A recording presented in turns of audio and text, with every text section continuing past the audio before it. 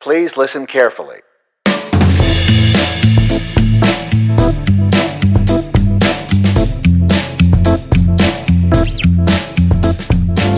Hi, I'm Paul Frields. And I'm Dave Guzman. And welcome to Practical Bass. This is our first actual episode. Hopefully you had a chance to tune in for our episode 0, our Hello World episode, where we kind of introduced ourselves. If you'd like to know a little bit more about me or Dave, we encourage you to take a listen to that.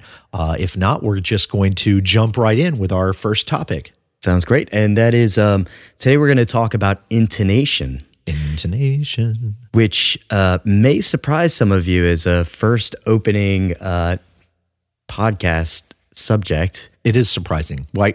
So why did you pick this one, Dave? Because I thought it was a bold move, but I wanted you to talk about that. It was a bold move. So the reason why we actually started with this one, look, in general, there's going to be a lot of things about our bass lives that are obscure, right? There's just so many different pieces that make up that final product, and but this is just one of them, and this is actually a big game changer, or at least it was for me. What's cool about this piece is that this was the point where I was actually meeting with you, and you were helping me out with setting up my bass, and we kind of went through all these different steps. And the very last step, of course, was adjusting intonation. So it was a super helpful session just for me to learn from you. But that last piece just changed so much for me, from my overall sound and feeling like I have control of it somewhat. That I thought, this is probably a great place for us to start. It's just somewhat ironic for me. Yeah, and it gives the thing about intonation is it gives your instrument, it kind of breathes life and beauty into it. I mean, one of the things that I've found with when people buy, a cheaper instrument or a used instrument, they probably are happy, but sometimes they feel like there's like a little something missing. Right. And so often it's just those setup adjustments that can take that instrument from being like, a budget instrument to something that you can really live your bass life on and be really happy about it. Right. It's all in that setup. So yeah, I mean, I guess, when we talk about intonation, it's probably important to define what we're talking about. And what we mean is making your instrument in tune all the way up and down the fingerboard, right? You can think of it as like being in tune with itself. And another way to think about it is, if you want to be technical, what you're really doing is setting the length of the string that vibrates really, really precisely, or as precisely as you can, right? I mean, we're not talking about going and like engaging in robots to do this or something, but as much as you can with simply using a couple common tools and a decent tuner, you can really, really take your bass from being a good sounding instrument to being a great sounding instrument. Yeah, and getting that bass to a point where it's like pleasurable. Yeah, there's always there was this mysticism for me of like, sometimes I would pick up somebody's bass and I just wanted to play it forever. Now, sometimes it's just the bass in general, right? Like there's so many different pieces to that. But this is just like a big piece it's a simple thing to take care of that will give you that joy. Yeah, it really is. And you can do it yourself. I mean, don't let anybody make you think that you've got to take your instrument to a specialist to do this. And, really the only thing you need are the tools that probably came with your bass. And normally that is either the right-sized Allen wrench or a Phillips screwdriver. It depends on the kind of bass that you have and the kind of bridge that you have. But the operation really is all about setting that string length, and you can do that. You just need one of those tools and a good tuner. So the thing that I think you pointed out, Dave, that was so vital here is that this is part of a full setup, right? You can get your instrument in tune But generally, this is part of doing a full setup operation. We'll probably talk about other things about setup, I'm sure, as we go here on Practical Bass. But intonation is something where, I feel like that's kind of one of the most mystical, like least understood things. People will set their the truss rod, string height. Right, yep. Right. Like they'll do those things, but sometimes intonation is the thing that people leave off or they kind of forget about, but it's so vital. The way it works is really that strings have an octave harmonic. Now, hopefully people here know what a harmonic is. The easy way to do it, to do a harmonic is, you sort of touch on a particular position of the string without pushing it down to the fret like you normally do. You just sort of touch it and then you pluck the string or pick it and let off of the string with your left hand, like right after you do that. And if you are touching at one of the harmonic points on the string, you're going to get a high kind of chiming note is going to come out of that at that point. It's a beautiful sound, actually. Yeah, it is. It's gorgeous. For bassists, we love that. Oh, yeah. It's like, because it's a place that like takes your bass from being like the bass voice to like this beautiful angelic thing that's on top. It's amazing. Great. Yeah. That was my little impression of an angel. Was that pretty good? Yeah, that sounded just like a bass. Yeah. Like an angelic bass.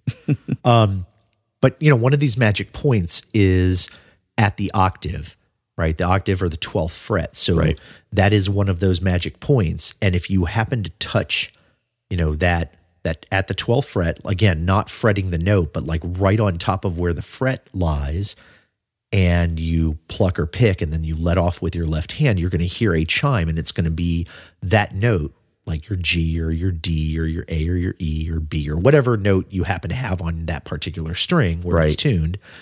And you're going to get a chime that's going to be an octave up from the open string. Right. And a lot of people will tune with those. The great thing about the octave harmonic is that because it is always, by definition, halfway down the vibrating string length, it is always going to be, perfect. It's going to be an octave above wherever the string is tuned. So if you've tuned the open string, right, you've tuned it well, and then you hit that octave, like that harmonic is always going to be exactly halfway down the string on that vibrating length. Right. And theoretically, right, that's exactly where the 12th fret should be as well.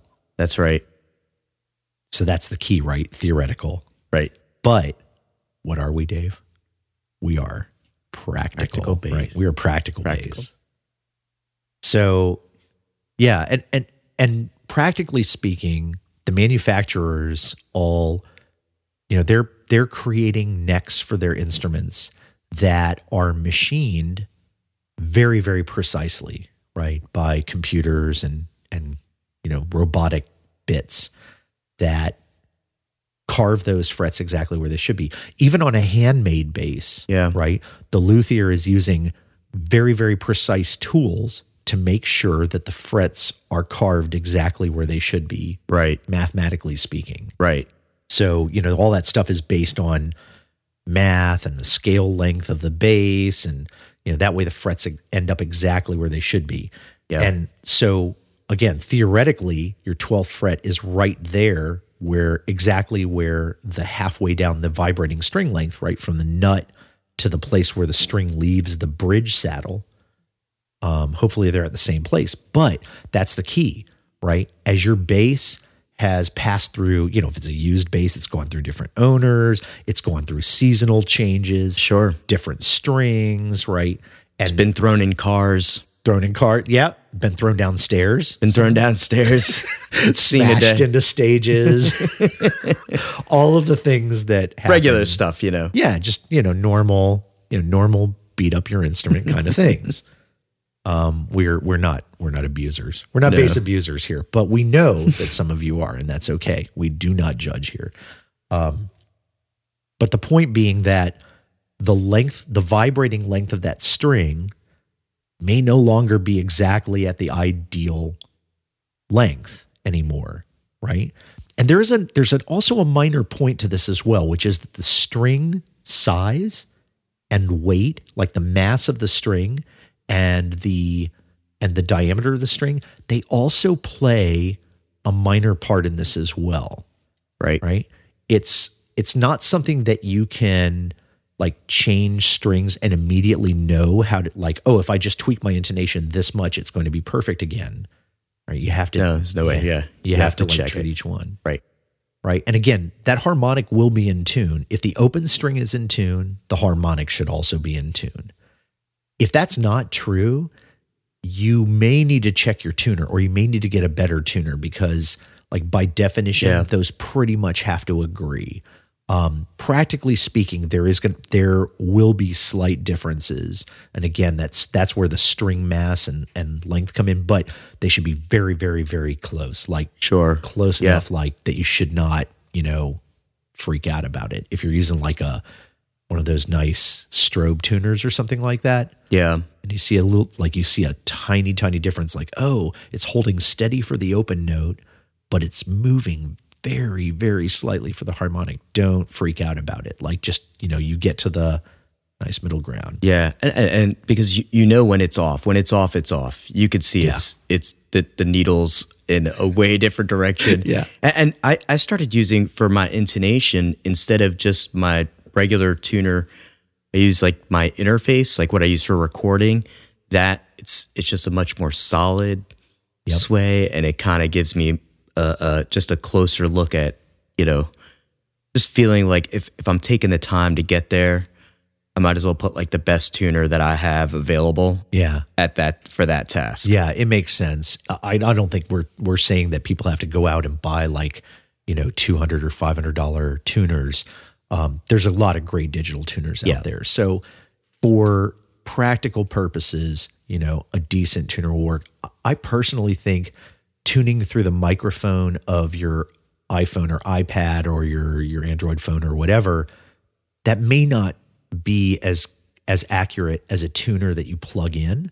Right. But there's a lot of tuners that you can get that you can plug in for like $20 or $40 that are really, really decent. There's some great pedals out there, like the I'm forgetting the name now, but it's the I think it's by TC, right? Mm-hmm. TC Electronics, the one that like they make a guitar tuner that will tune all your strings, like it'll show you the tuning of all your strings at once or something. Yeah, it's the one. It's called a polychromatic tuner. That's my baby, and it's nice. They're fantastic. Yeah, and it will give you like the two different. Like it'll either give you the view where it'll show you the note, or that it'll show you like what direction. You know, those two kind of different tuner views. Yeah. I always loved the Korg, the small Korg tuners, like the TU tuners. I know they're not the most expensive things, but I always found like the way that their needle reacted was like it didn't twitch, like and make you kind of second guess yourself so much, which I kind of dig. But regardless, there are a ton of tuners out there, and so use a decent one. Just make sure that harmonic is tuned. The one thing I think that I would caution against are the kind of tuners that you clip onto your headstock, and they're not bad, right? Those can work in performance and so forth, but I don't find that they are quick enough or accurate enough to work for setting intonation. Yeah. I think for this case, you want something that's directly connected somehow. Yeah, I think we agree. So in any case, you hit that harmonic note, and then the next thing you do is actually fret at the octave, like, just normally as if you were playing. And I do believe that, it helps to have the bass in playing position when you do it, like not flat on a workbench, but, actually holding it in playing position, because the weight of the strings, there is some gravity kind of moving them downwards. Yep. Your neck is, Yeah. It sounds fiddly, you know what I mean? Like it sounds, I'm being so prissy about the tuning, but really, it does matter. Because that's where you're going to be holding it normally. So, might as well. Just like any other aspect of your like setup, stuff should always be in that position, because that's where the bass lives. Exactly. So, so you've checked the harmonic. And the next thing is that you fret at the octave, you play that normal fretted note. And if you do not find that is in tune, right? If it's flat or sharp, you need to intonate, right? You need to intonate on that string. And what the intonation really is just moving the bridge saddle forward or backward. If the fretted note is flat, right? If you're fretting and that note is flat as opposed to where the harmonic was in tune, right? What it means is that the harmonic point is higher than that fret is. So what you need to do is move the saddle towards the nut, towards the head of the bass very slightly. That makes the vibrating length shorter so that you can get the fret in line with that harmonic point. Right. And then the opposite is true, right, as well. If your fretted note is sharp, you want to make the vibrating length just a little bit longer, move the saddle away from the nut so that now the fret and the harmonic point line up, right? This is like the easiest way that I know to check your intonation. Yeah. And like with any other setup thing, don't go crazy, right? Just tweak it a little bit at a time, and you get a feel like if you've moved the bridge saddle like a millimeter, check it again and see what you did. Like, you don't want to like move it like a quarter inch. And right. Yeah. I think a good starting place for anything like this is when you're first, if you're putting a screwdriver or an Allen wrench to your bass at all, just start with quarter turns. Yeah. Just 90 degrees, quarter turns, just, start there, just see what it does. If it doesn't do anything, you might end up having to go a half a turn or even a full turn.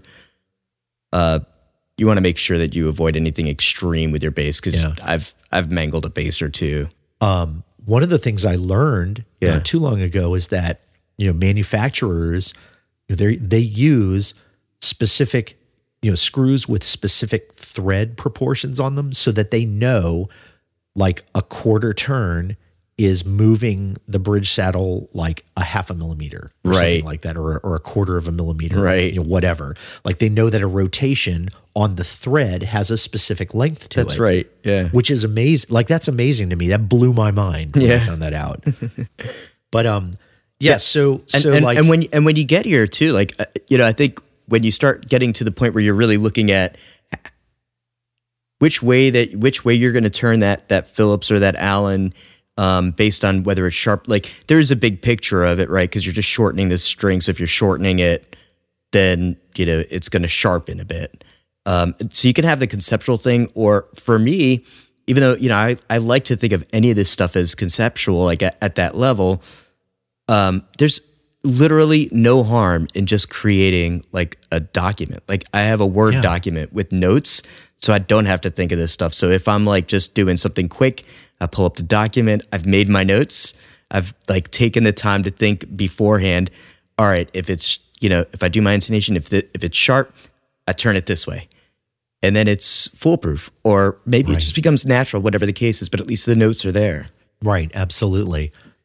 And, another point here is just to make sure, after you make that adjustment, you always want to then retune the note, right? Because when you've done that, you will change the tuning of the strings. So, you make your little quarter turn or half turn or whatever adjustment, retune the note. So again, make sure that the open string and that harmonic at the octave are in tune again, and then check them. After you've done that, then check them against the fretted note again. So each time that you're doing this, you're retuning the note, making sure that it's as perfectly in tune as you can make it. Check it again, and then if you need to make another adjustment, do it. Retune the string, et cetera, et cetera. Yep. A quick thing too that I've found also, like when you're doing any of like this specifically, like these bridge adjustments, depending on the type of bridge that you have, if it's just like that basic, generic, which I have, I've had and I've used just those generic bridges. Sometimes when you make the change, it doesn't actually move the bridge.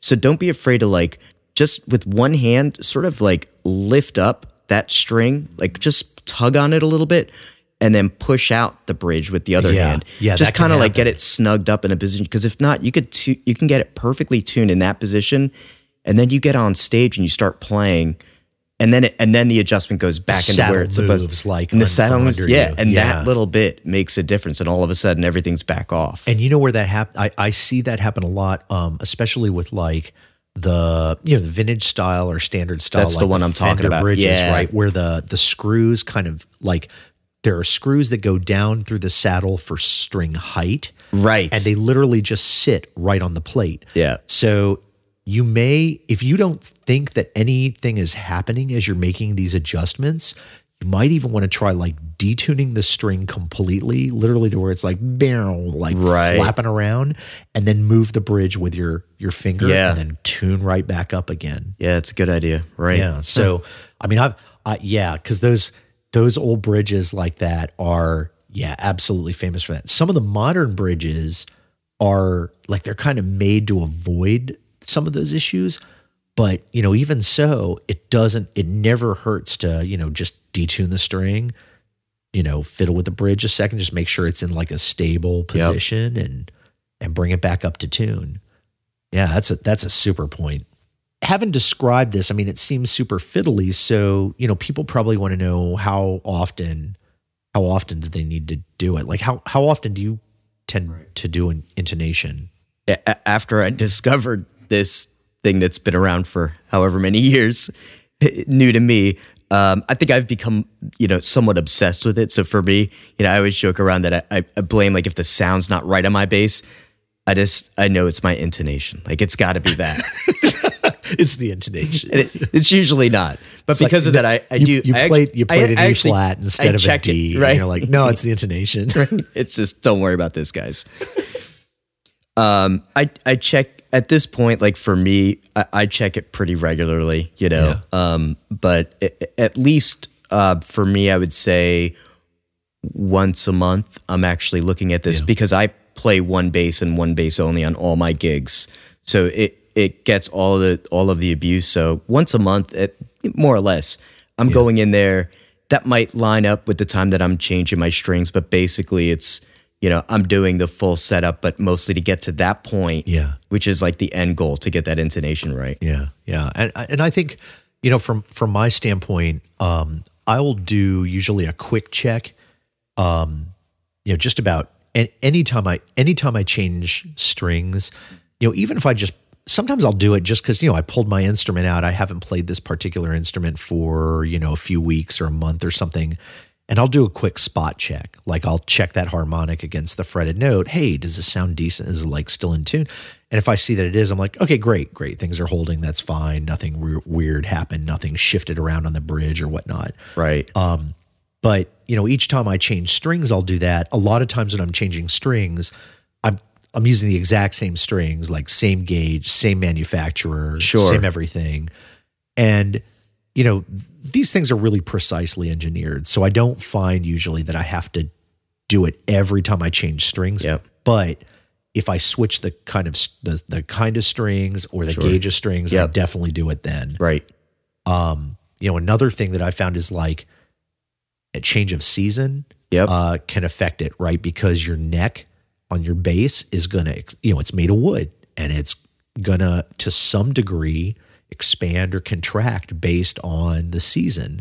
It's usually not radical, like over the course of one night. I'm bringing my bass in from from my van to the gig or whatever, and it's cold outside. That's usually not such a big deal. Or, summer the same way. But when the average temperature, over many, many weeks starts to be very different, that can be an effect. So, especially wherever you store your bass. I mean, and sometimes you just don't have choices. I mean, for me, like where I keep my instruments or my bass room, my bass studio is, that part of the house is just cold. Yeah. And it is what it is. And, So, and maybe some people are in parts of the world where, they have a very steady climate, and, you may not have that problem, which is awesome. Like, I don't know, Hawaii or Bora Bora or any of those places that we want to go live and rock and roll, play bass for the rest of our lives.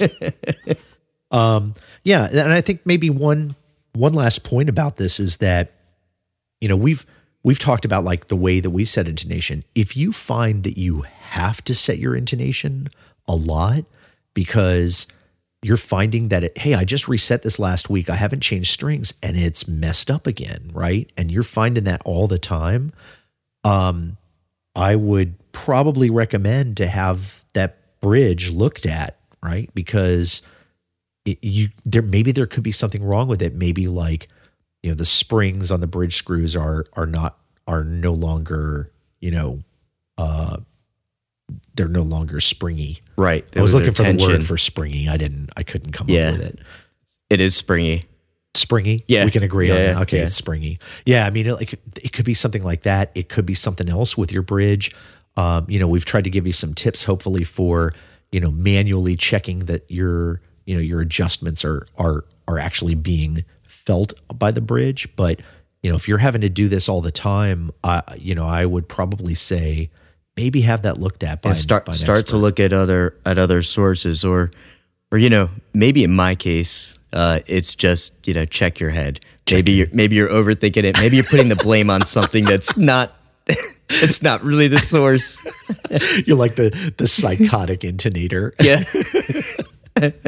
All right. Well, that's probably a good place for us to wind up with the psychotic intonator. That's awesome. So we will be back next time with another podcast covering a topic of practical knowledge for you, the working bassist. We hope you are enjoying this series. We are definitely open to your comments, your criticisms, your ideas for future topics. We want you to visit us on practicalbass.com, and we really want to connect with you. We don't want you to just, feel like we're feeding you stuff. We would love to hear back from you and have a relationship with you guys, our listeners. Please. Yeah, so drop us a comment there. You can get on the website, and at practicalbass.com, you can subscribe to the podcast there. We're out on iTunes, on Google Play, and we also have an RSS feed that you can catch in whatever podcatching app that you have. We are also on Facebook, Instagram, Twitter, Google+, and we hope that you will, again, catch up with us, connect with us, and let us know what you think. And until next time, I'm Paul Frields. I'm Dave Guzman. And this has been Practical Bass. Thanks for listening.